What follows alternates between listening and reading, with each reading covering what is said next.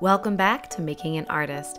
I'm your host, Shanna Schrum, creator of Life of the Potty and coach to women-identified creatives. On today's episode, I talk with Army combat veteran and location-independent graphic designer and art director, Jessica Savage, about her unconventional path to creating for a living, making art in a literal war zone, and learning to trust your instincts because they are, in fact, everything. Also, I'd like to try something new with listeners. If you have a question about the creative process that you would like answered by myself or a guest artist, email me at lifeofthepotty@gmail.com and we might just feature it on the show. Now sit back, relax, and enjoy this conversation that takes you all the way from Missouri to Mosul. But do you really, when you're actually doing your show, do you even notice your bladder? No. But you think you will. It's just a fear. Mm-hmm. It's just something to obsess about. I know. And I thought, the other thing I do is I get really pissed off about something before I perform. Mm-hmm. Because it's takes my mind off of the big massive thing I'm about to do and all the people I'm going to be in front of. Yeah. So I'm let me find something to be upset with and fuss about. Yeah. Well, anyway, I would like to introduce you. Can I introduce you after we talked about going pee a bunch? Yes, please do. Which I probably will keep. I hope you keep it. It's good for your archives, okay. I think. Yeah, totes. Well, everyone, I would like to introduce you to the Jessica Savage. Hello. Graphic artist, visual artist. Yeah. Mm-hmm. Yeah, correct. And tell us about yourself, Jessica. Oh, okay. Oh my God, I forgot the most important part. If you want to see some of Jessica's work right this hot minute, you can go look at the podcast art for Making an Artist. Oh, that's very true. You made that. It is there. It's beautiful. Thank you. It was almost all your concept, too. I was just make me something. Well, you just inspire me pretty consistently, so it just you flowed through me and into the design. So. Yes, well, it's wonderful, and I love it, and people compliment it all the time. Oh, I'm so all glad. The time. I'm not kidding. Comments. Threads, everyone, email me, lifeofthepotty@gmail.com. The Tell me how much you subreddit love on it. that artwork is deep. Yes, I'm very, very hot and pops on the subreddit. Totes pops. So please, I'm sorry, I didn't mean to interrupt you. Please tell us about, your work and what you do. Who I am, what I do. So I am a graphic designer and an art director by trade. Which means you did not trade for that. Well, I guess you traded your I get traded money. Yeah. I get traded money to... So you work for a large company downtown. Yeah, I used to work for... you used to be an art director an advertising agency in downtown Chicago. Yes. Making advertising, convincing people to... Making adverts. Yes, making as they say, adverts. Making adverts, as they say in London. Convincing people to buy things that they definitely probably don't really need. But you know what I'm soups interested in is, and correct me if I'm wrong, but didn't the Army make you an artist? No, the Army did not make me an artist. You were an artist already. I was a born artist. No. I mean, probably. Well, we're all artists, truly. Yes, honestly. Exactly. I think we are all, creation is, in us. But the United States of America's Army was very, assisted very much in the crew, okay. Well, yeah. You're giving me I don't want to speak for you, so you speak for yourself. Well, so I am a military veteran. I was in the Army for 8 years. And oh my God, I didn't know it was 8 years. 8 years, yes. But I was in the National Guard, the Army National Guard. So it's a part-time gig. It's 1 week in a month, 2 weeks in the summer. It's it'll be super fun. It's like vacation. It's like summer camp. But it wasn't. But it was. Can we tell everybody when you signed up to be in the National Guard, and then what day did you sign up for the National Guard? So I joined the Illinois Army National Guard on August 8th, 2001. Okay. Almost exactly a month before September 11th, 2001. Yes. And I was a little bitty baby of 17 years old. 17-year-old child. Yes, I was a child. My parents had to, like, co-sign, basically, for me to be in the Army. Do you know what my parents did when I was 17? They co-signed so I could go to Cancun for my senior class trip. Oh, there's a big part of me that wished that my parents would have done that instead. We had two very different 17-year-old experiences. Yes, that's pretty different. I didn't like my trip to Cancun. How did you like your trip to Iraq? I didn't love it, but I wouldn't change anything. Right. Well, I was all of 17 years old. Such a baby. I was a little tiny baby. And I come from a family that is hardworking and we're both from Missouri. Not college educated. We're both from Missouri. Yes. And I don't know, there just wasn't like, I think my junior year when everybody started talking about like college and school visits, I was like, guys, like, how much money is in my college fund? And my parents were like, that's not you don't have that. Yeah, like they just like started to laugh. The answer is zero. Like, yeah, and so I don't know, the Army at the time would pay 100% of your in-state tuition. Okay. And I have a little sister who's like 5 years younger than me. And I was like, yoy, I'm going to go through college. And then she's going to be in college right after. And we ain't got no money. And for some reason, the idea of like going to boot camp and joining the Army instead of accruing 4 years worth of college debt seemed less terrifying. Well, because we weren't. Which now I feel like, it might be. Well, I'll tell you something about that, is that your prefrontal cortex wasn't fully developed. No, it's very mushy, soft, real soft. So what seemed like a good idea then. It was like gack up there. Definitely may not seem like a good idea now. No. And we were in like a peaceful time, It was like, totally. You could like maybe kick it in Bosnia, but like everything's great. Maybe. Like the Army was also really good at selling this. They're like, and I'm a very like service oriented person. Yeah. I was like, I want to go, sandbag when there's floods or hurricanes. Oh, I sandbagged. I want to go like do the good things and help people, and I would totally be down for like taking a semester off of college to like do that if my country needed me. And then everything changed. The entire world changed. But also part of going into the Army, I've always been a super, super creative kid. I was never not creating anything. I was like an only child until I was 5. Until my sister showed up. Thanks, Jenny. Whatever, Jenny. I've met her. She's lovely. She's great. She's a way better human than I am. But I always have like been creating for myself and entertaining myself and building and doing and drawing and like that's always been a part of my identity. And was super, super present all through high school and stuff like that. Like my junior high and high school, like art teachers have always been like huge influences on me and like my saviors. Like you could find me at like any study hall period. I'd just be like in the art room, like, I don't know, cleaning clay off of something or just doing anything to be around Teacher's making. Pet. No, that's great. And when I joined the Army, it was like, well, I had this like preconceived notion that joining the Army would help me have a better chance of getting a job in the FBI. That was like my initial, I really wanted to be Dana Scully. Well, okay, so let me tell everybody here that Jessica also runs an Instagram called, what's it called? It's called Scully Hair Don't Care. And you draw Dana Scully's hair illustrated from X-Files. the evolution of Dana Scully's hair throughout the, 12 seasons and 2 movies of the X-Files. And you have like a really good following. I have a it's been surprising. It was something I just started doing as a passion project. I just wanted an excuse to be drawing and doing something that is not like artistic work I'm getting paid for. Or in the service of others. Right. It was just solely like for myself, and creating an Instagram for it kind of held me accountable to an extent to like, because you have like a bit of an audience. Yeah, and then now it's just like completely self-serving because these people just boost my ego like none other. But I love it because it is one of those things where it's like, let me go over into this space and play a little, and like.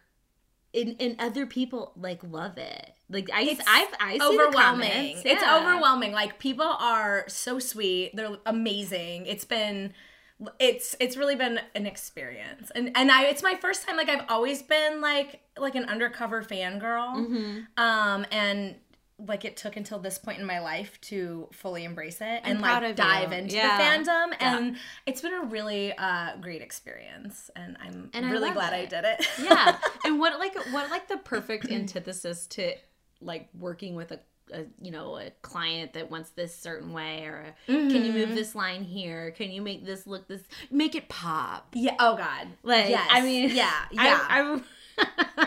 Yes, it's nice to make something that's pretty much just for myself, and that like everyone else who views it is just kind of enjoying it, like, into it. It's like I've met fans of the X-Files, so I feel like I had a friend in high school who was like, "You gotta come see the X-Files movie with me," and I was like, "I don't care." And he's like, "It's gonna be awesome." And I was like, cool. Yeah, they're out there. They're out there. They are. They and the truth, they're together. It's the truth. Oh, well, the truth is super important. I think it is. Yeah. It is. So, back to what you were saying, though. Yeah. So, for some reason, I, like, really thought that, like, law enforcement was going to be a thing for me. Or I, like, loved the idea of, like, being in the FBI. I think I really just, like, loved the idea of being, like, a, like, strong, independent, powerful woman. Duh. Like, and I've always been drawn to masculine, like male-dominated environments or scenes or things. I mean, I've always been like the tomboy, the athlete. Like, all my friends growing up were boys. I was totally drawn to joining the army, and have moved on to being in kind of more male-dominated career fields. You know what's funny is that we had a recruiter come to my high school, and I was like, I don't know, this could be a thing. Yeah. And I like totally was like, yeah, I'm interested. And they like kept calling me, and then I was like, nah. And then I also had some weird designs as a kid being like, yeah, I want to be in law enforcement. Like, what? Is that something that I think is hinged to being a girl, and especially kind of being a girl growing up where we grew up, where the masculine was really, really honored. And so it's like, well, I want to be honored too. Right. Yeah. Like, I can do this. And I can do this. Yeah. Like, I remember being on the kickball field, and like the boys would come in close because they're like, it's a girl. She's going to come and kick the ball. And I'd be like, sorry, dudes. And just like pop it over their heads. And just everybody always underestimated. Girls, where we're from, essentially. Yes, totally. Yeah. Totally. I don't know. I mean, I don't know if that's true for the rest of the patriarchy. Yeah, I think I just always, like, I like the idea of, like, being told I can't do something and then shoving it into someone's face. Where is that happening? Mostly white men. Oh, Abby. Where has anyone in your artistic world or in your artistic career told you couldn't do something and then you did it? I've definitely been told not to do art, but not by anybody who is like also functioning in that space of like. Who told you not to do art? Let's talk about that. Well, that is a big that's a big army thing. Yes. Okay, so what I meant before when I was trying to like connect the tissues is that the army, like you went to the army and then the army paid for your schooling. Yeah. Which you went to art school. Yeah, I went. Yes, I mean I went to design school. Yeah, design school. Yeah. I mean. Yes. I went to like 5 schools. I know, but like because I decided that, I just really, the expectations started getting really high once you like pay for college with your body, literally. Yeah. Like, you're like, this school better fucking rock. Like, yeah, I would get really upset when I didn't feel like professors were like pulling their weight. Like when it's just like some like fucking like TA getting through grad school and I'm like, yo, like I spent a year in Iraq to pay for this school. Like I definitely need to feel like you're showing up as hard as I'm showing up. Which isn't really that hard. Like, I'm 18. Like, come on, dude. No. Was there any space in Iraq for any type of artistry at all? Well, when I joined the army, I basically, like, they wanted anybody. Right. And I saw that there was some leverage there. I've always been taught to find your leverage. I've heard about this. When you're going in and you're like, you should tell them like, I want to do this, and they'll be like, you can't. And you'll be like, well, then I'm not signing up. Right. I mean, you get like assigned a job when you join, and usually, as like a 17-year-old, you're like, you can get put into like just really bummy jobs that for some people are probably great and totally fine. And once you're in the military for a while, you can find a job that maybe suits you better and right. As you get more seniority. But I just kind of like, I've always been taught to like find your leverage and how powerful that can lesson. Be. Yes, thank you, Dennis Ross. My dad like drilled that into me. That like where's your leverage in a situation? Where's your Don't leverage? Lose it. Don't lose your leverage. I think that's a great lesson as an artist, too. Yes. I mean, be like, before you say yes or sign on the dotted line, like, ask yourself, where's your leverage? Yes. High five up High top, five the leverage. Dennis. Yeah. Dennis Ross. Yes. That's so great. That's something I've always been really attuned to. Stealing it and putting it in my pocket. Yeah. When I went to go join the Army, I was super into photography. And, I mean, every form of art I could get my hands onto. But, photography was the only one that like related to the military. Oh, okay. And I found out that they had a photojournalism was a job. Like in the military. In the military. Yes. Like you would go to the military and carry a gun around. A gun and a take camera. Pictures. And do interviews and write news stories and press releases and things like that. A big part of my job was basically like anytime you are watching the news in a war zone, or like an area where the Army, like the CNN or the Fox or any of the garbage networks that exist. Or the NBC Nightly News. Yes. Like whenever you're watching the news, especially during the Iraq War, and before like embedded journalists became like a hot thing. Like Christiana Amanpour. I love her. And like the B-roll, the footage that you would see, and the photographs that you would see like on the on the newsstands and on TV would be the stuff we shot.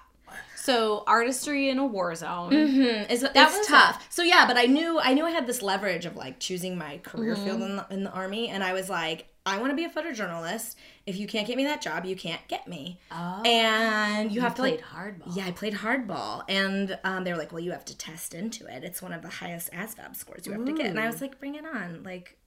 Come on. I mean, like, I got all A's in Seriously. Like, let me do it. Yes. So, I tested into it. I had to do, like, a one-on-one interview with, like, the commander of the unit. They were like, they have to interview to see if they want you. Oh, I was the only female at the time in the unit. Tell me how fun that was. Oh, it was great. Being a 17-year-old girl and being the only female, everyone was just like, jailbait, hands off. No one talk to her. Don't look at her. Don't touch her. Don't talk to her. Don't breathe on her. Like, I was just, like, in this weird bubble, which, I mean, I'll take that over, like, anything else. The alternative. Yes. But it was weird. It was very weird. And, again, just always playing in these, like, male spaces where it's like, no, you don't think I can do the thing? Let me show you how I can do the thing. And having to be, like, 2 times better at it. Absolutely. Yeah. Absolutely. So, but I that's the path I went down in the Army. So I got trained to be a photojournalist. And got deployed as a photojournalist, which is a really rad job, if there can be such a thing in the military. And, while I was there, it's like, taking photos and documenting, the regular occurrences of, like, Army units out on missions and stuff like that is pretty cool. And it's artistic in a way, but I mean, you're really just capturing the moment. Yeah. And being able to anticipate those moments and stuff like that. Like, I've always loved that, like, having to kind of have that connectivity to your subject, even when it's someone you've never spoken to, never talked to, but also, just like watching those cues was very artistic and very, like, human in a place that did not have a lot of humanity. The Army doesn't have a lot of humanity, and it's, I mean, you're not allowed to even hug. You can't, like, you can't, like, it's very, Wow. Yeah. I don't think I knew that. No. I mean, I have to drink from my disco. Yeah, have a sip because it's super weird. So, like, what they're saying is, like, if you're in Iraq for a year, you, like, don't get to hug for a year. I mean, I don't think that's not on the brochure, but... I mean, like emotions and feelings and things like that are not for your personal time. They're not. Yeah, no, it's not welcome there because they'll get you killed. Yeah, exactly. Yeah, but I was always trying to tap into that personal side, like, in any way that I could. Yeah. Which generally got me into trouble. Oh. I mean, just tell us all the hot Army goss. Like, I cannot tell you the hot Army goss, but I will tell us the stuff that, like, what isn't, like, bad. Yeah, no, I just would get in trouble all of the time for basically for being an artist. Ross is hugging again. Yeah, no. Ooh, tell me about basically for being an artist. Tell me about that. I love this. Now we're getting real juicy. Yes. I just, it's like for me, just creating is a way of processing life and the things you're going through. And I would just get chewed out all of the time for just trying to create things and make the people around me happy and make myself happy. One time I decided it was a really great idea to, we had these big, they call them Texas barriers, which is basically like they're like big concrete wall pieces, and you like put them all together to make a big barrier. And we have them around the little like tin cans we lived in, because that way if a bomb came in, the idea is that the Texas barrier protects shrapnel from flying through and killing you in your sleep. Which is that's like such a sweet story. Normal occurrence. And they're not very pretty. They're like super duper tall. Like they're taller than our little houses, and they're concrete. They're also a perfect canvas. And one of my high school art teachers sent me like a bag of chalk pastels. Oh my God, what is this person's name? It was Amy Muncie. Well, she's Amy Lynn now. So she was Amy Lynn then, but... So she's maybe like one of your creative champions. Oh, absolutely. She was the one letting me sneak into her room during study hall every single day. Thank you, Amy. What's her last name? Lynn. Thank you, Miss Lynn. Miss Lynn, yeah. For your contribution. She's to this amazing. potty. Yes, that's awesome. Yes, that's so sweet. I had gotten this. Yeah, it was amazing. I had gotten this this bag of like chalk pastels. It was basically like all the little nubbins that were like left over from like classes and classes and classes of people. What did you feel when you opened that and you're in Iraq and it's like super hot and you're like fatigued? Yeah, it was an immediate connection to like myself. And like who I knew I was. Yeah, like it was like the smell of it, and it was a connection to home and all of that. And it was like, I was like, I don't know what I'm gonna do with these, but I'm gonna do something with them. You don't know what you're gonna do with them, but you know you're gonna do something. And so that's dangerous. I know. And so us ladies, especially at the time and especially in Iraq, were like few and far between. Right. And I was lucky enough to have a unit that had like, where there were probably like 12 or 15 women in it. Mm-hmm. We made up probably the majority of the women like on our base, with like thousands and thousands of dudes. And where were you stationed? I was in Mosul, Iraq, which is like northern Iraq. Okay. Yeah, and this was during like 2003, 2004. So it was like super hot. It was like, Mosul is so hot. It's so hot. So hot. Mosul, you guys. Like, if the hashtag Mosul could have been a thing, it definitely would have been trending at the time. Big time. I don't know. I just decided we all used to like get together, us like girls, and we would like binge watch DVD sets of Sex in the City, and it was DVD. And it was our only connection to like being a woman. We're wearing men's clothing all day. We're not allowed to like wear makeup or be super feminine or show emotions or so no hugging, which is like all you and your girlfriends ever want to do. I mean, so we just get together and hug and watch Sex in the City. We're gonna get into my bed after this and just snuggle. I'm ready for it. I'm here for it, honestly. I was promised hugs, so I fully expect that. You'll get one, for sure. Like, I don't know, we were just like a really important outlet for each other. And I had decided that on the big wall of barriers that was right outside of my female soldiers like trailer that they lived in, that I was gonna do this kind of like mural of all of us for the girls. And I used to love doing these kind of like fashion illustration style drawings. And so I was like, okay, I'm gonna draw us. Yeah. So I did this like huge, like literally almost the girls life size like drawing of all of us in like civilian clothing, which was not like a thing we got to like wear. Right. And each of like I tried to like embody all of the girls' different personalities and all of that. And you got like maybe one day off a week if you were lucky. You might get called in during it, but they tried to let us have a day of rest here and there. Okay. So excellent work-life balance then. Definitely, yeah, for sure. One day out of 7 Yeah, it was great. So I was like, I'm going to do this mural. It's like a beautiful day outside. Like, no one's around. I'm going to do this mural. And then, like, when they get home or when they wake up in the morning, they'll, like, see it. And then hopefully we'll, like, make them happy. And, like, make them feel seen. Yeah. And we're just kind of, like, this, like, you know, we have, like, this sisterhood that, like, wasn't allowed to totally be acknowledged in the way that, like, a band of brothers is. You know? So it was just kind of, like, a part of that. And, like, I just wanted to create. And I wanted to create in service of someone besides just myself, you know, besides just my sketchbook. And I did this huge thing. And I think it was up for maybe 12 hours before I got, like, completely chewed out. And, like, got, like, a talking to about drawing suggestive drawings.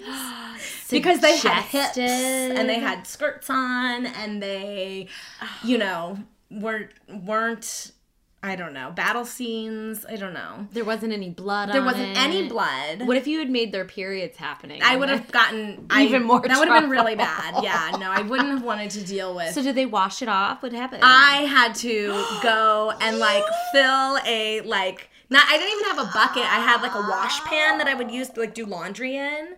And I had to, like, go fill it. And then I had to, like, wash my entire, like, mural off of the wall. Which is just, like, that is, like, a metaphor for just, like my attempts, my constant attempts at, like, creating things. And them constantly being, like, struck down by, like... Patriarchy. By patriarchy, exactly. Like, just like the man was just not having it. And even the women of the man were not having it. And it just, like, yeah, it was really stifling. It was super frustrating. And I rebelled against it really hard. I was in trouble all of the time. I'm a terrible soldier, yeah. That's so funny. I have just, like, a stack of write-ups. They're like, Jessica was well, they don't call me Jessica. They're like, Ross. Yeah. Well, that was your like, Specialist Ross is being insubordinate, questioning her orders. Can I propose that you do a, like, creative collage, like, multimedia or multi-medium collage with your write-ups? I could totally do that. I feel like that'd be so fucking cool. That'd be amazing, and I bet people, some millionaire would give you like $300,000. It would just need to be called "Improve Your Attitude." That's what every single write-up is just like, needs to improve your attitude. It practically makes it sell. It really does. It that really is amazing. does. Like, thank you, Army, for endless art school fodder. Right? I mean, the experiences that make us. Honestly. So I love that story, by the way. And I've never heard it, so I'm really glad that you told it.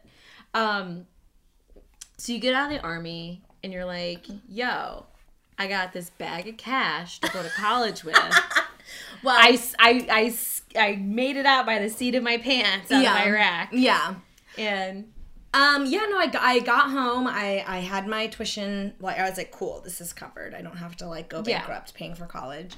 And which the kids today. God bless you guys. Bless your heart. Good luck bless with all those Generation Z predatory hearts. loans. And We're all sorry. That. We are so sorry for you. Yeah, no, I got home. I knew that the law enforcement idea, the FBI idea. I was like, okay, you're done. Bad at this. Bad at, like, authority. There are no creative jobs. I knew I needed to be doing something creative. And you got home in what year? In 2005. And so then you're going into college. You're 05, 06, 07. And the Great Recession comes. Yeah. Because I think this is important to your trajectory, totally. Too, right? Yeah. I came home. I started going to school. I started going to community college. I had already started community college before I went to Iraq, but I was back in community college, and I knew I needed to do something creative, like, and I was getting my, like, associate's degree in fine arts. I, like, just kind of trying to find things that were applicable to, like, your skill set. Yeah, like, and your desire. How can I be creative and make money? And I had an amazing professor at my local community college. Listen, don't you knock those community colleges, yo. Girl, some of the best professors I've had I went to school for 7 years, and I only came out with a bachelor's, guys. And I'm going to tell you right now, the professors at my community college were some of the most dedicated, most intelligent, like, just absolutely influential. And one of my professors in my art program was like, you should look into graphic design. Like, you've got the photography thing. And I was kind of like, I'm going to be a commercial photographer, or I'm going to be a photojournalist. Right. And then I realized, like, I like writing, but, like, I'm not the best writer in the world. Okay. And I kind of also realized that it's like, you're either a photographer, you didn't have a passion, or a journalist. Like, yeah, well, and I just was like, I don't know if I want to do like that. And one of my professors was like, you take great photos. Mm-hmm. You're an artist. Mm-hmm. Otherwise, like, you should look at graphic design. Yeah. You kind of can, it's kind of a place where you can combine all of those different abilities. Skill sets. And I was like, cool, no idea what that is. Signed up for classes. Started taking like, what, 2000? This would be like 2005. Okay. Yeah, like, it's just, I didn't know what a graphic designer was in Me neither. And I was kind of like, why do I need to learn this computer program to, like, make something? Mm-hmm. Like, make art. Like, it took me a very long time to realize, like, the commercial appeal of the skill sets I was learning. Right. You didn't even know, like, the bag of gold you were holding. I had no idea. And but he was like, you should look at graphic design, and, like, here are some schools for once you're beyond here, and blah blah blah. And so I just kind of, like, latched onto that because I knew it was a creative field that I could possibly make money in. Well, make a living. Yeah. And again, I want to highlight here that you're coming out of college at, like, in the middle of a recession. Mm-hmm. Like a massive recession. Mm-hmm. Like, that, I think, so you were probably in this place of, like, well, I gotta make money. Like, and, like, who's hiring? Yeah. And so where did you end up graduating from? So I ended up graduating. I moved to Chicago. I went to UIC for a couple of years. Mm-hmm. And then transferred to Columbia. Okay. Which to me seemed like a place I could leave with a portfolio that could get me a job, like a commercial job, right? Like in advertising, right? I knew, like, by that point I had, like, made enough friends in Chicago who were, like, working in advertising to know that, like, oh, that's a job that pays, like, actual money, and is not this kind of, like, ambiguous thing of, like, pushing letters around on a page to make a shape. Like, it was kind of like, oh, that I, like, immediately associated, like, this is money. This is, like, putting my creative, like, juices to work to make money. And Chicago's a great city for that. Yeah, I mean, we have a bunch of firms and things here. Yeah, there's a ton of design agencies here, and so it just kind of Did you love it at first? Advertising? Like, what you were doing? No. Okay. I had a really, really hard time, like, transitioning into... I had, like, a massive creative block, like, transitioning into, like, my first advertising gig. Like, I worked other places before I, like, fully came into... Why did you have a block? Do you know now? Yeah, I mean, I think I was really, really excited. I finally had gotten, like, the job at the big agency. Right. Oh, the thing that you're supposed to really, that we're all striving for. It's the thing you can just end your life with. Exactly. I mean, you know what I'm saying when I say that? Like, oh, if I get A and B and C and then I finally get D, it's like when you finally get to your goal weight. Yeah. And you're like, wait, I'm still the same person at my goal weight that I was. Yeah. At whatever weight, like, it doesn't really change anything because you're still you. Totally. And you still have the same desires and, X, Y, and Z that you had before. And yeah. Well, and when I finally, like, got to that, and I was like, oh my God, I did it. And like, first of all, I had, like, massive imposter syndrome. I was like, oh my God. I was like, they're going to figure me out and they're going to fire me immediately. Yes. Like, they're definitely gonna it out. Find out that no, they didn't. They did not. And that's the thing about imposter syndrome. Tricks on them. Is tricked ya. But I think that's the thing with imposter syndrome is because it's literally, I think imposter syndrome is literally made of every negative comment anyone has ever said to you, every backhanded comment, every negative thought you've ever thought about yourself. That's literally what your imposter syndrome is comprised of. Mm-hmm. And nobody outside of you knows that. No. And so you just show up and you're like, I'm going to do the best that, you do the best that you can. And then everybody, no one's none the wiser. Very true. And I wish someone would have just, like, shook me really hard and, like, told me that. But, like, no, they weren't doing it because they all had their own imposter syndrome. Sure. Oh, my God. It's a giant pissing contest. I don't care how old you get. You're like, I don't know. Can I do this one today? Like, this is a new project. Can I do that? Mm-hmm. And it's like, probably. Just start. You probably can. Just start and you'll find out. But. So, nobody figured the jig was not up. The jig was not up.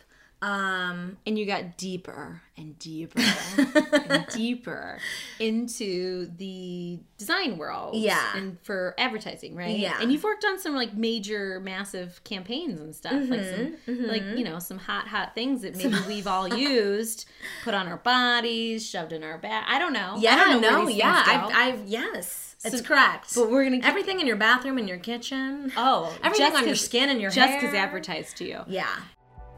Hey, do you like what you're hearing? If so, pop on over to patreon.com/lifeofthepotty. This podcast is listener supported, so anything you can support us with would be 100% greatly appreciated. We would love to hear from you. What I want to talk about now is that you quit that job. Yeah. It's almost a year ago. Oh. I should look up the exact date. It was in April. 1 year ago. I was just, you know, I had landed the thing that was supposed to be the thing.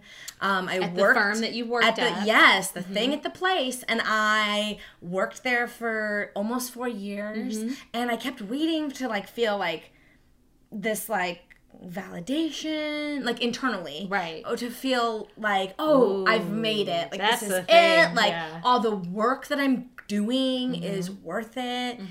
And it never came, and it was just, I don't know, I just felt like I could just feel like my, like, soul kind of leaching out of my body, and I got to a point where I was like, I was never making any creative work for myself. All my creative energies were being used you know, for these big corporations. I didn't really feel like I, you know, was getting, like, compensated appropriately for that. You know, it's just like, well, because I mean, sometimes those nights are like 3:00 in the morning or some shit, right? Yeah. I mean, I think the latest I ever stayed at work was like 6 in the morning. I turned 30 at work, working on a pitch. No. And I didn't leave the office. Never we didn't leave the again. office until 6 a.m. Never again. No. I will not allow And that was kind of a real wake-up call. It was like, wow. Yeah. Like I came home, it was the morning of my 30th birthday. I got home at, like, 7 a.m. Shut the front door.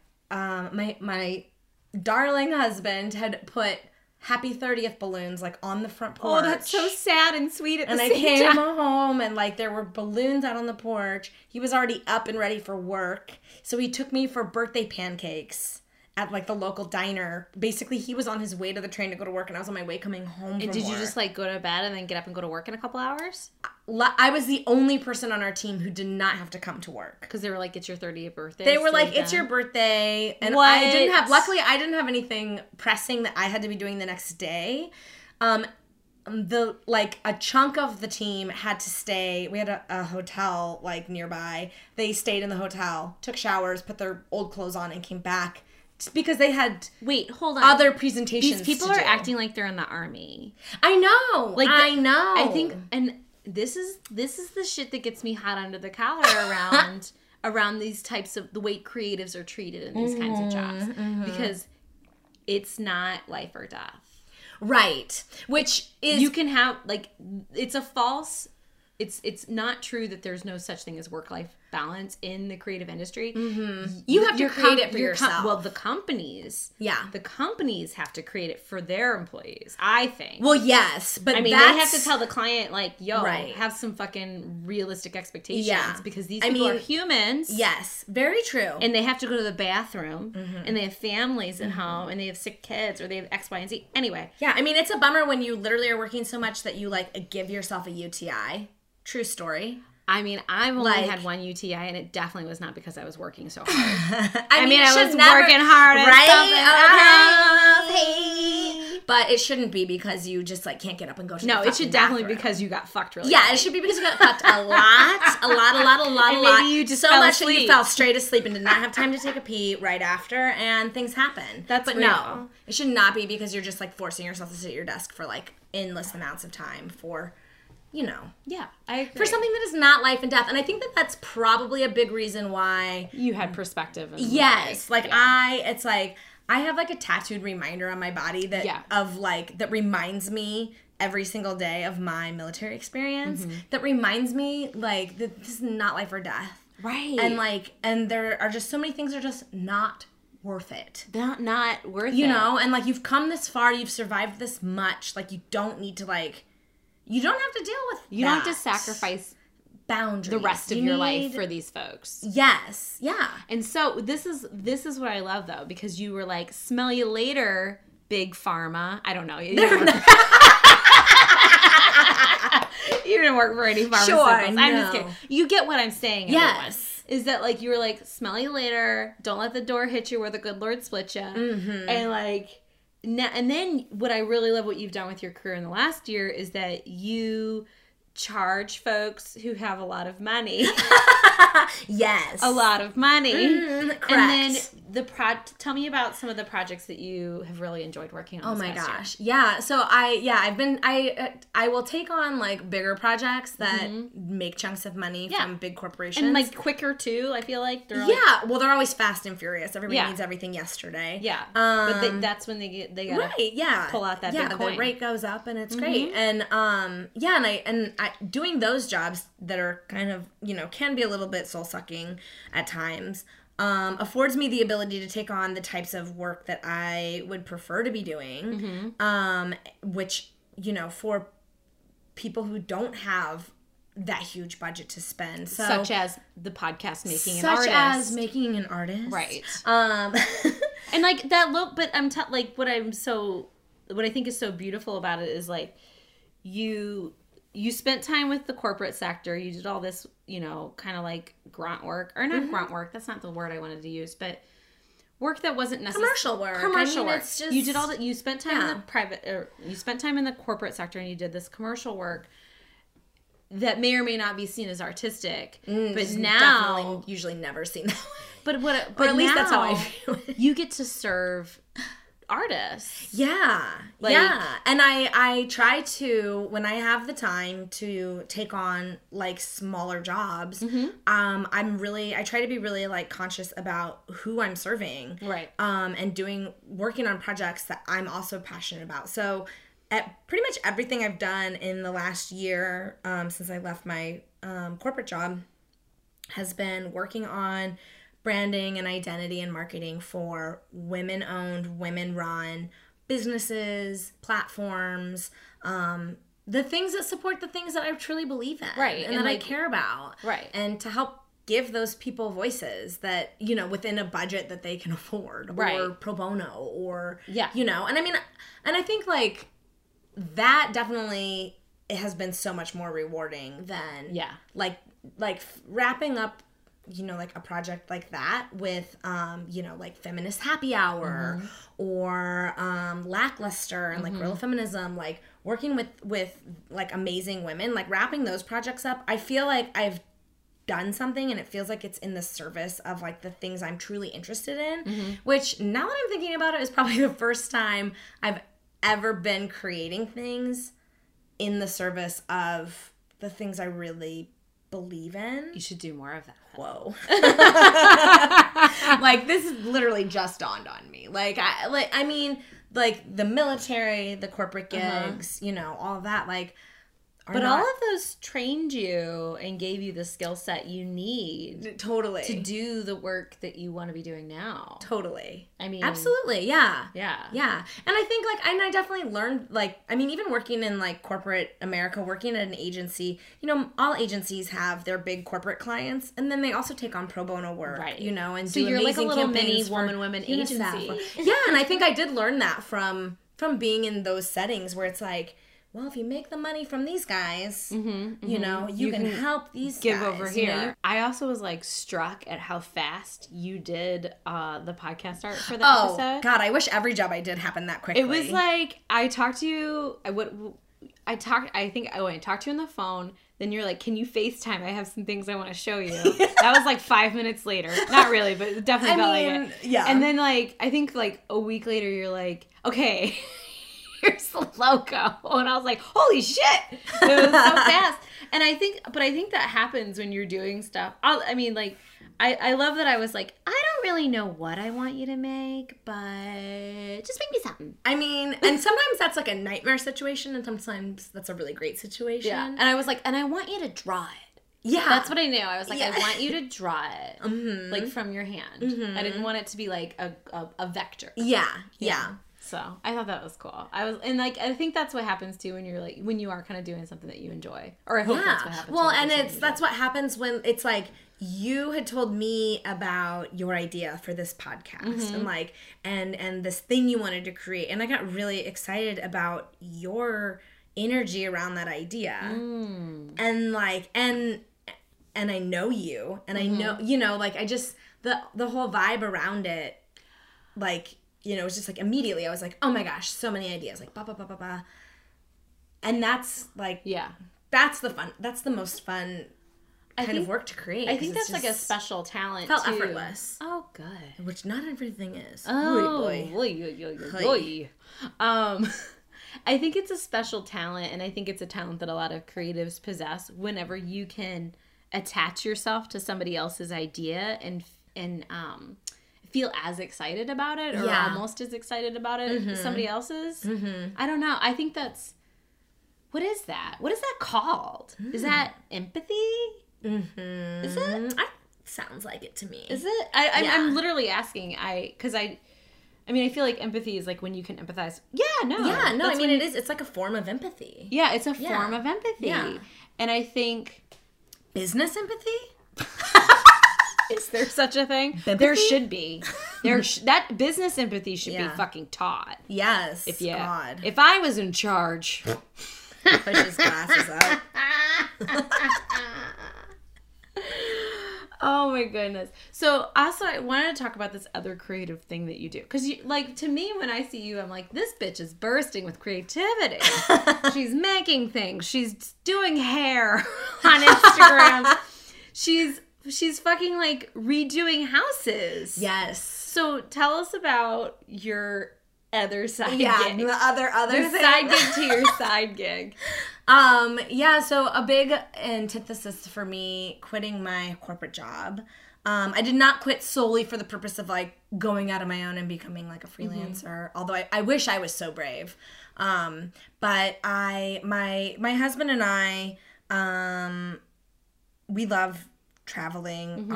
We met in Iraq. Oh yes, this is a love story. That's a whole other. That's a whole other podcast. But and like our entire relationship has been built around experiences that have pushed us way outside of our comfort zone, and it's become something that we're a little bit like addicted to, like travel and new experiences and just kind of being like out of our element. It kind of mirrors how you met. Totally. Oh yeah, absolutely. I mean, our like love was kind of forged in that, and has just continued to grow. That's a creation of its own. It is. I don't know if you know this, but I'm a creative coach. Oh, I am. Right. It's true. It's really yes. No, go ahead. Sorry. Yeah, and I don't know. We just kind of came to this realization that like, we don't have to live a conventional life. Right. Apparently a lot of artists know that. Yes. But I think that's a very artist thing. Yeah. It definitely We're like, FYI, everybody, like, living in a house with 4 walls and a roof is like not my thing. Yeah, it's like a thing. You can do it hopefully anytime. Yeah. But it's not everything. Yeah. And I don't know. We did the whole like being in love and dating for 1,000,000 years and getting married and just like all of like those super normative things you do. And I think just always in the back of our minds has been like these more extreme lives that we've led, and just, I don't know, we're just like not here for this like conventionality. So, normative. Yes. So, you know, we're kind of like, how do we get ourselves out of this? How can we kind of fund a life of travel and break out of this? Yes. Yeah. And one of the ways we kind of decided on was like starting up a rental business. So we've been rehabbing rental units, busting down walls. So, well, hold on. You did one. You already have one, right? Yeah. This isn't your first rodeo. No. No, not like. Well, yeah. So we started with one. We started with like a single. And that was a couple years ago. Yeah. Right. Okay. Yeah. That's been probably like 5 years ago now. We started with one, which we weren't necessarily intending to have as a rental. We just happened upon a really.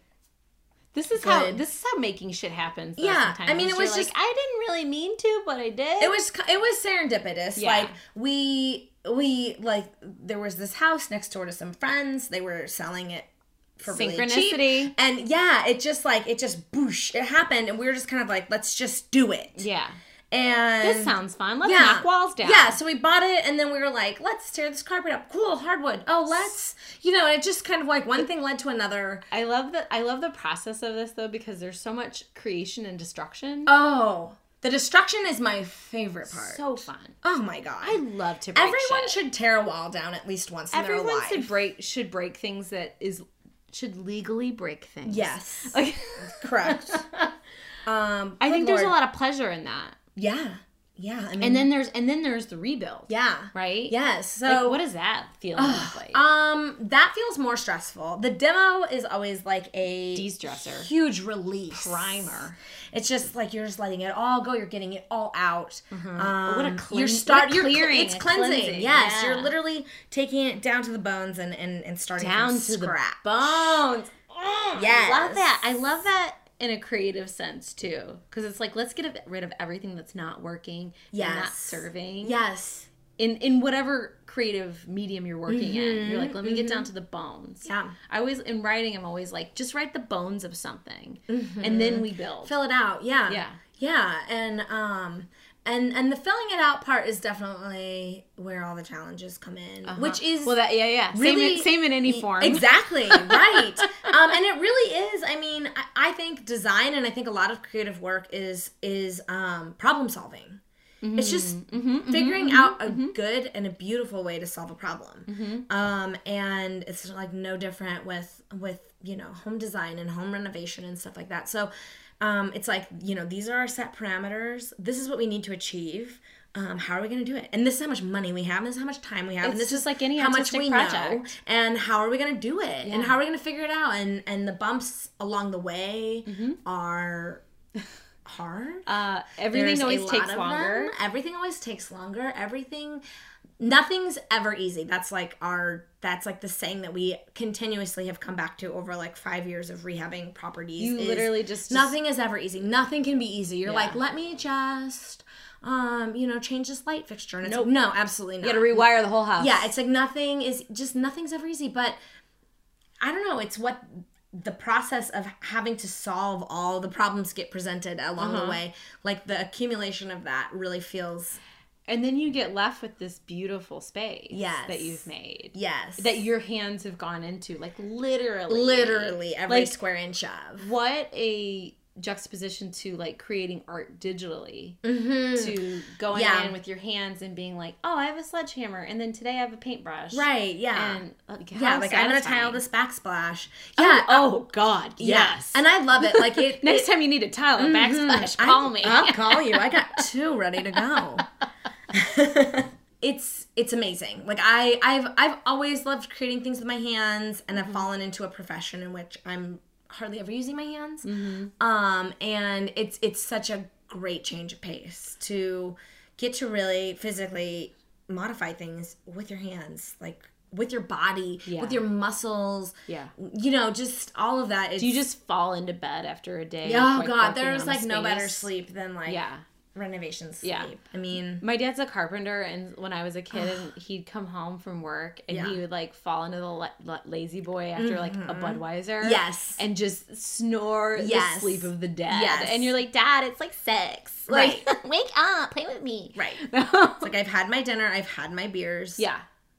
Good night, everyone. Yes. Nice to see you. Pretty much how we function when we're in that mode. Yeah. And I love it. And like I feel alive. And we feel alive when we're doing it. Like I just feel connected to my body, probably the same way people feel connected to their bodies when they're doing yoga or running marathons or like, you know, I don't know. It's just that physical connection to... Right. And what a sense of completion when a space is finished. Because I think, too, with a lot of artistic projects, you're like, I could keep moving this line or this dot like a million times. I mean, I would say that spaces are the same way. Are they? Yes. They just, you end up having a timeline where it's like, okay, a person needs to live here now. Yeah. You need to step away. Yeah. You know, it's like, oh, but I just wanted to. Yeah. And they just fuck with this doorknob. Yeah. Like, more. I mean, I feel like you literally, you could keep pushing it on and on and on and on and on. I would like to take a moment to pause and say, all art is the same. Correct. Because I thought I had figured it out in this moment. Oh, like a house is done when it's done. No, it's never done. And it's not done. It's like the least done. Okay. It's never done. And it's also like this like evolving organism in a way that needs maintenance the way that maybe other types of art might not. I mean, I feel like there are... at least visual art. Yeah. I feel like you're kind of... But, like, when I put a sketch out in a video, it's gone. It's gone, done. yeah. I can't really change it. You could rework that sketch. And you could perform that sketch live. True. Like, it can continue to have a life and be kind of an organism. And I feel That's like true. interiors or exteriors, houses, properties are the same way, where it's like...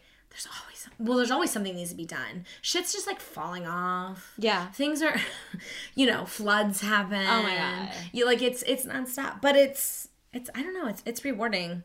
And for us, it's like a means to an end. It's to a travel lifestyle. Yeah. So, once your goal is what? The goal is long-term, We're trying to live a location-independent lifestyle. Same. Yeah. So... Turns out you can record a podcast anywhere. Thank God. Thank the baby Jesus. We can do part 2 in Thailand. Ooh, into it. See you in a year. Yeah, so I don't know. We're going to give this thing a whirl. We're going to get some people living in these places, get a little passive income, and try to live pretty frugally and do the thing we really love and feel the best versions of ourselves at, which is like being far out of our comfort zone, traveling, experiencing new things every day, being humbled, and kind of just realizing that, like all the things that used to be life and death are not life and death. And it's experiences are only things that like stay with you. Yes. Like the stuff doesn't. I just heard this quote the other day that the titles don't. If you spend money on spending money on travel is never wasted, or money spent on travel is never wasted. That's the quote. Because, and so what I'm interested in is, how do you think your travels will affect you as an artist? I cannot wait to see how my travels affect me as an artist. Yeah. I hope that I can continue to do the types of projects, like these passion projects that I've been doing. And that's the thing, is you can do this work anywhere. Yeah, and that's digital. The idea. I can't wait to see kind of what spins off from our travels for me personally. Like what kind of side projects I start doing. I guarantee you'll have some. There definitely will be some. I mean, you're a woman who draws Dana Scully's hair. Yes. I mean, I'm sure I can find something. Coconuts, something. Oh my God, please make an Instagram of coconuts. Of coconut of like their personalities and oh yeah. I like that. Yeah. And you can like name them. They can have like storylines. Oh, I love that. Anyway. I think you should do that Instagram. I mean, maybe I will. I'm very interested in the art that gets kind of like created by circumstance. The things I'm really excited. Kind of like a mural on the wall in Iraq. Exactly. Yeah. Exactly. And like I'm really excited. I think that traveling and doing this kind of new life that we're planning, will force me to pick up my camera again. Ooh, I like that. Yeah, and I'm really excited for just like those types of things and those connections to my artistic self, but also to like what's happening around me, which I feel like I'm not been making as much as I'd like to stationary here. Finding pockets of art in the smallness of life. Right? Like, you know, and if you're living a slower lifestyle, that is much more accessible. Yeah. You have taking the time to like look around, like look at what's around you. You're going to go on a really long, big, beautiful artist date. Yes. That's what it is. So if you're at home and you haven't bought The Artist's Way or you haven't listened to the first 4 episodes of this podcast, an artist date is a date with your artist being yourself, that you go on by yourself. Your inner child. Your inner child, your inner artist.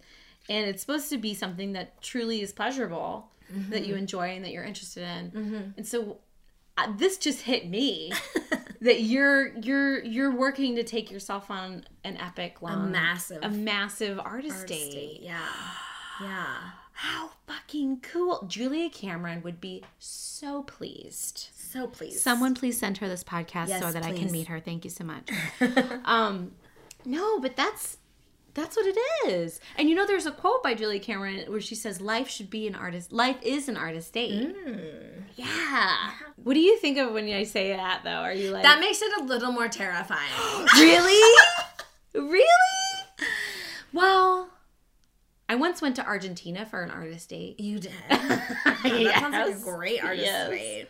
Yeah. I mean, I'm not going on this date alone. You're not, but you know what I mean. No, I do know what you mean. In the grand scheme of things. Yeah.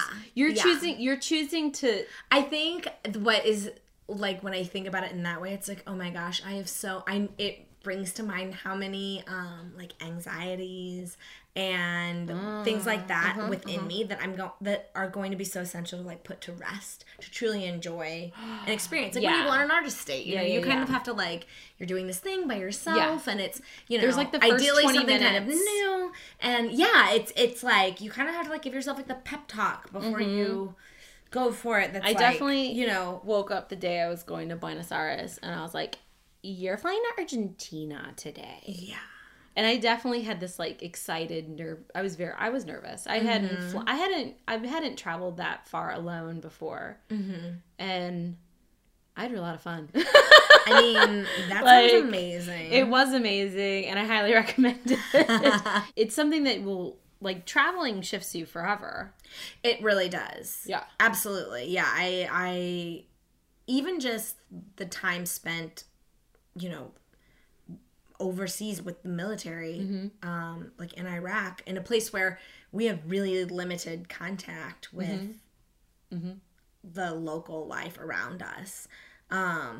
You know, I remember just like constantly trying to just like soak everything in that I could. Yeah. Every like cultural experience. You know, whether it was like a meal with like tribal elders in like a small village in like Kirkuk, or like, you know, just like chatting, you know, we had translators. You're like, I'm probably not going to come back here. Right. Which actually I would love to go back. Is it safe to go back? No. Oh, I don't think it's still not doing great. I didn't think so. No. Sorry. Maybe Iraq. someday. Sorry. Someday would be amazing. Yeah, I would. It is like something that I think I definitely like when I think of myself as like a 60-year-old woman. Yeah, and you're like fresh out of flux. You're like, okay. Yeah, no, and that's like, I think I will. It is a place I think I will really want to revisit and like pay proper homage to, you know, and I mean, at the time, like, I was kind of like my own student of art history and stuff like that, and we were like in Nineveh. We were in this like really important, like, foundational, like, place in history, and I was excited about that, but there was no, you know, the connections were so small, right? But trying to soak that in and like and learn and appreciate it, like, struck me forever. It was the thing I could never shake. It was like, I think that's really, as soon as I got home, I was like, where am I going now what? And 20 countries later, it's like, this isn't enough. 2 weeks of American vacation is not enough. Which is garbage. It's garbage. It's absolute other countries, garbage. They get way more than that, guys. Way In case you more. didn't know, in like France, they get like 6 weeks. Yeah. What would you tell? If you had little 24-year-old Jessica, oh boy, to sitting down across from you, what would you say to her? I think I would tell her to trust herself, because it's literally all within her, which she should already know by now. Listen, everybody. This is the stuff. Is this thing on? Boop. No, this is the stuff, though. Please go on, and then I'm gonna monologue after that. Yeah, I mean, like, she should know this by now. But at 24, I was already post-war several years. I should have had it all figured out, but I definitely didn't. I definitely was looking to other people for validation, for direction, you know, trying to march to whatever drum was like playing loud enough. And I wish I would have just listened to myself more and been willing to just do exactly what I want to do. Been willing to trust yourself. Yeah, trust myself and go for it. Whatever it is. You know, whatever the it was. This is the thing, though. This is the stuff. Like, what makes people's art and what makes an artist is your taste and what you like and who you are. And the truth of who you are. Yeah. And I want to say almost everybody I've asked this question has kind of said this. They've said some form of what you're saying. Yeah. Trust yourself, or don't listen to people who are saying no. Right. Listen to you. You know best. Everything that you need is inside of you.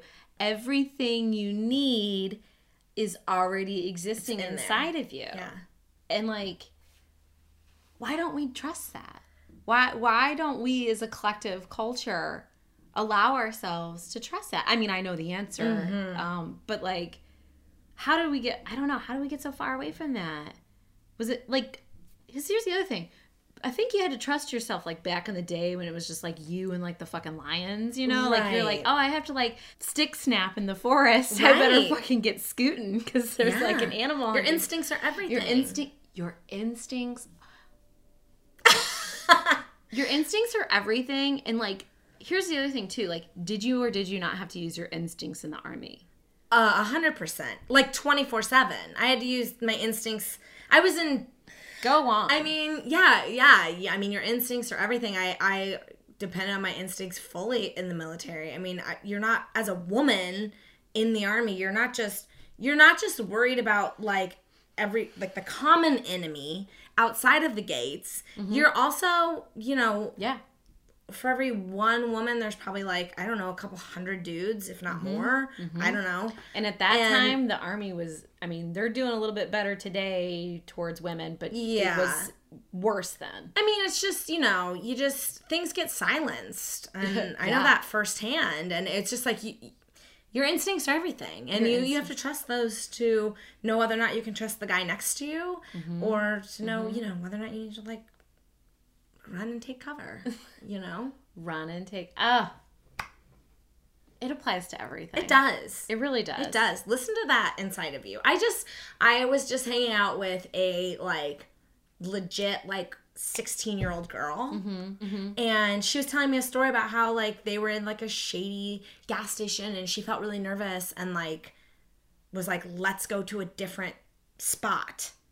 And she's like, I feel really bad. Like, there wasn't anything happening that wasn't, but it just was like, I felt really weird. And I was like, never let go of that. I was like, that feeling you have, like, that voice inside of you that's just, like, telling you, you know, do this, avoid that. Like, I don't know. I was like, listen to her. Like, she's important. And I was everyone out here is going to try to tell you not to listen to that. Well, they're also going to tell you to be polite. Right. Well, and that's what I said. I said, no matter if you feel like you're being rude or you feel like it's... Well, I think that's the same with art. Not like, cool. Everybody's like, oh, should I make this thing? Oh, my truth. Right. It's like, it's so naughty. My truth is wrong. My truth is bad. And, like, your truth is why people like it. Yeah. Your authenticity, your realism, your no bullshit. That's why people connect to it and enjoy it. Right. So make more of that. Listen to yourself. Your instincts are everything. Yeah, your instincts are literally everything. Oh, so good. Where can people find you? Well, you can find my corporate work at... That is the best description of corporate work I've ever heard. At JessicaSavage.com, but that's Jessica with a K. Yeah, K for kicking it. For kicking it. You can find me on the gram at JessicaTastrophe. I do like this IG handle. We'll also link to it in the show notes. Gotta write it down because the K just messes everything up. And if you're real nerdy, you can get down with my illustrations at on the gram at Scully Hair Don't Care. Which I think might be the best name for an Instagram page I've ever. Thank you. Thank you so much for coming on. Thank you so much for having me. I can't wait to see what you make around the world. Oh my gosh. Let's go drink some more. Into it.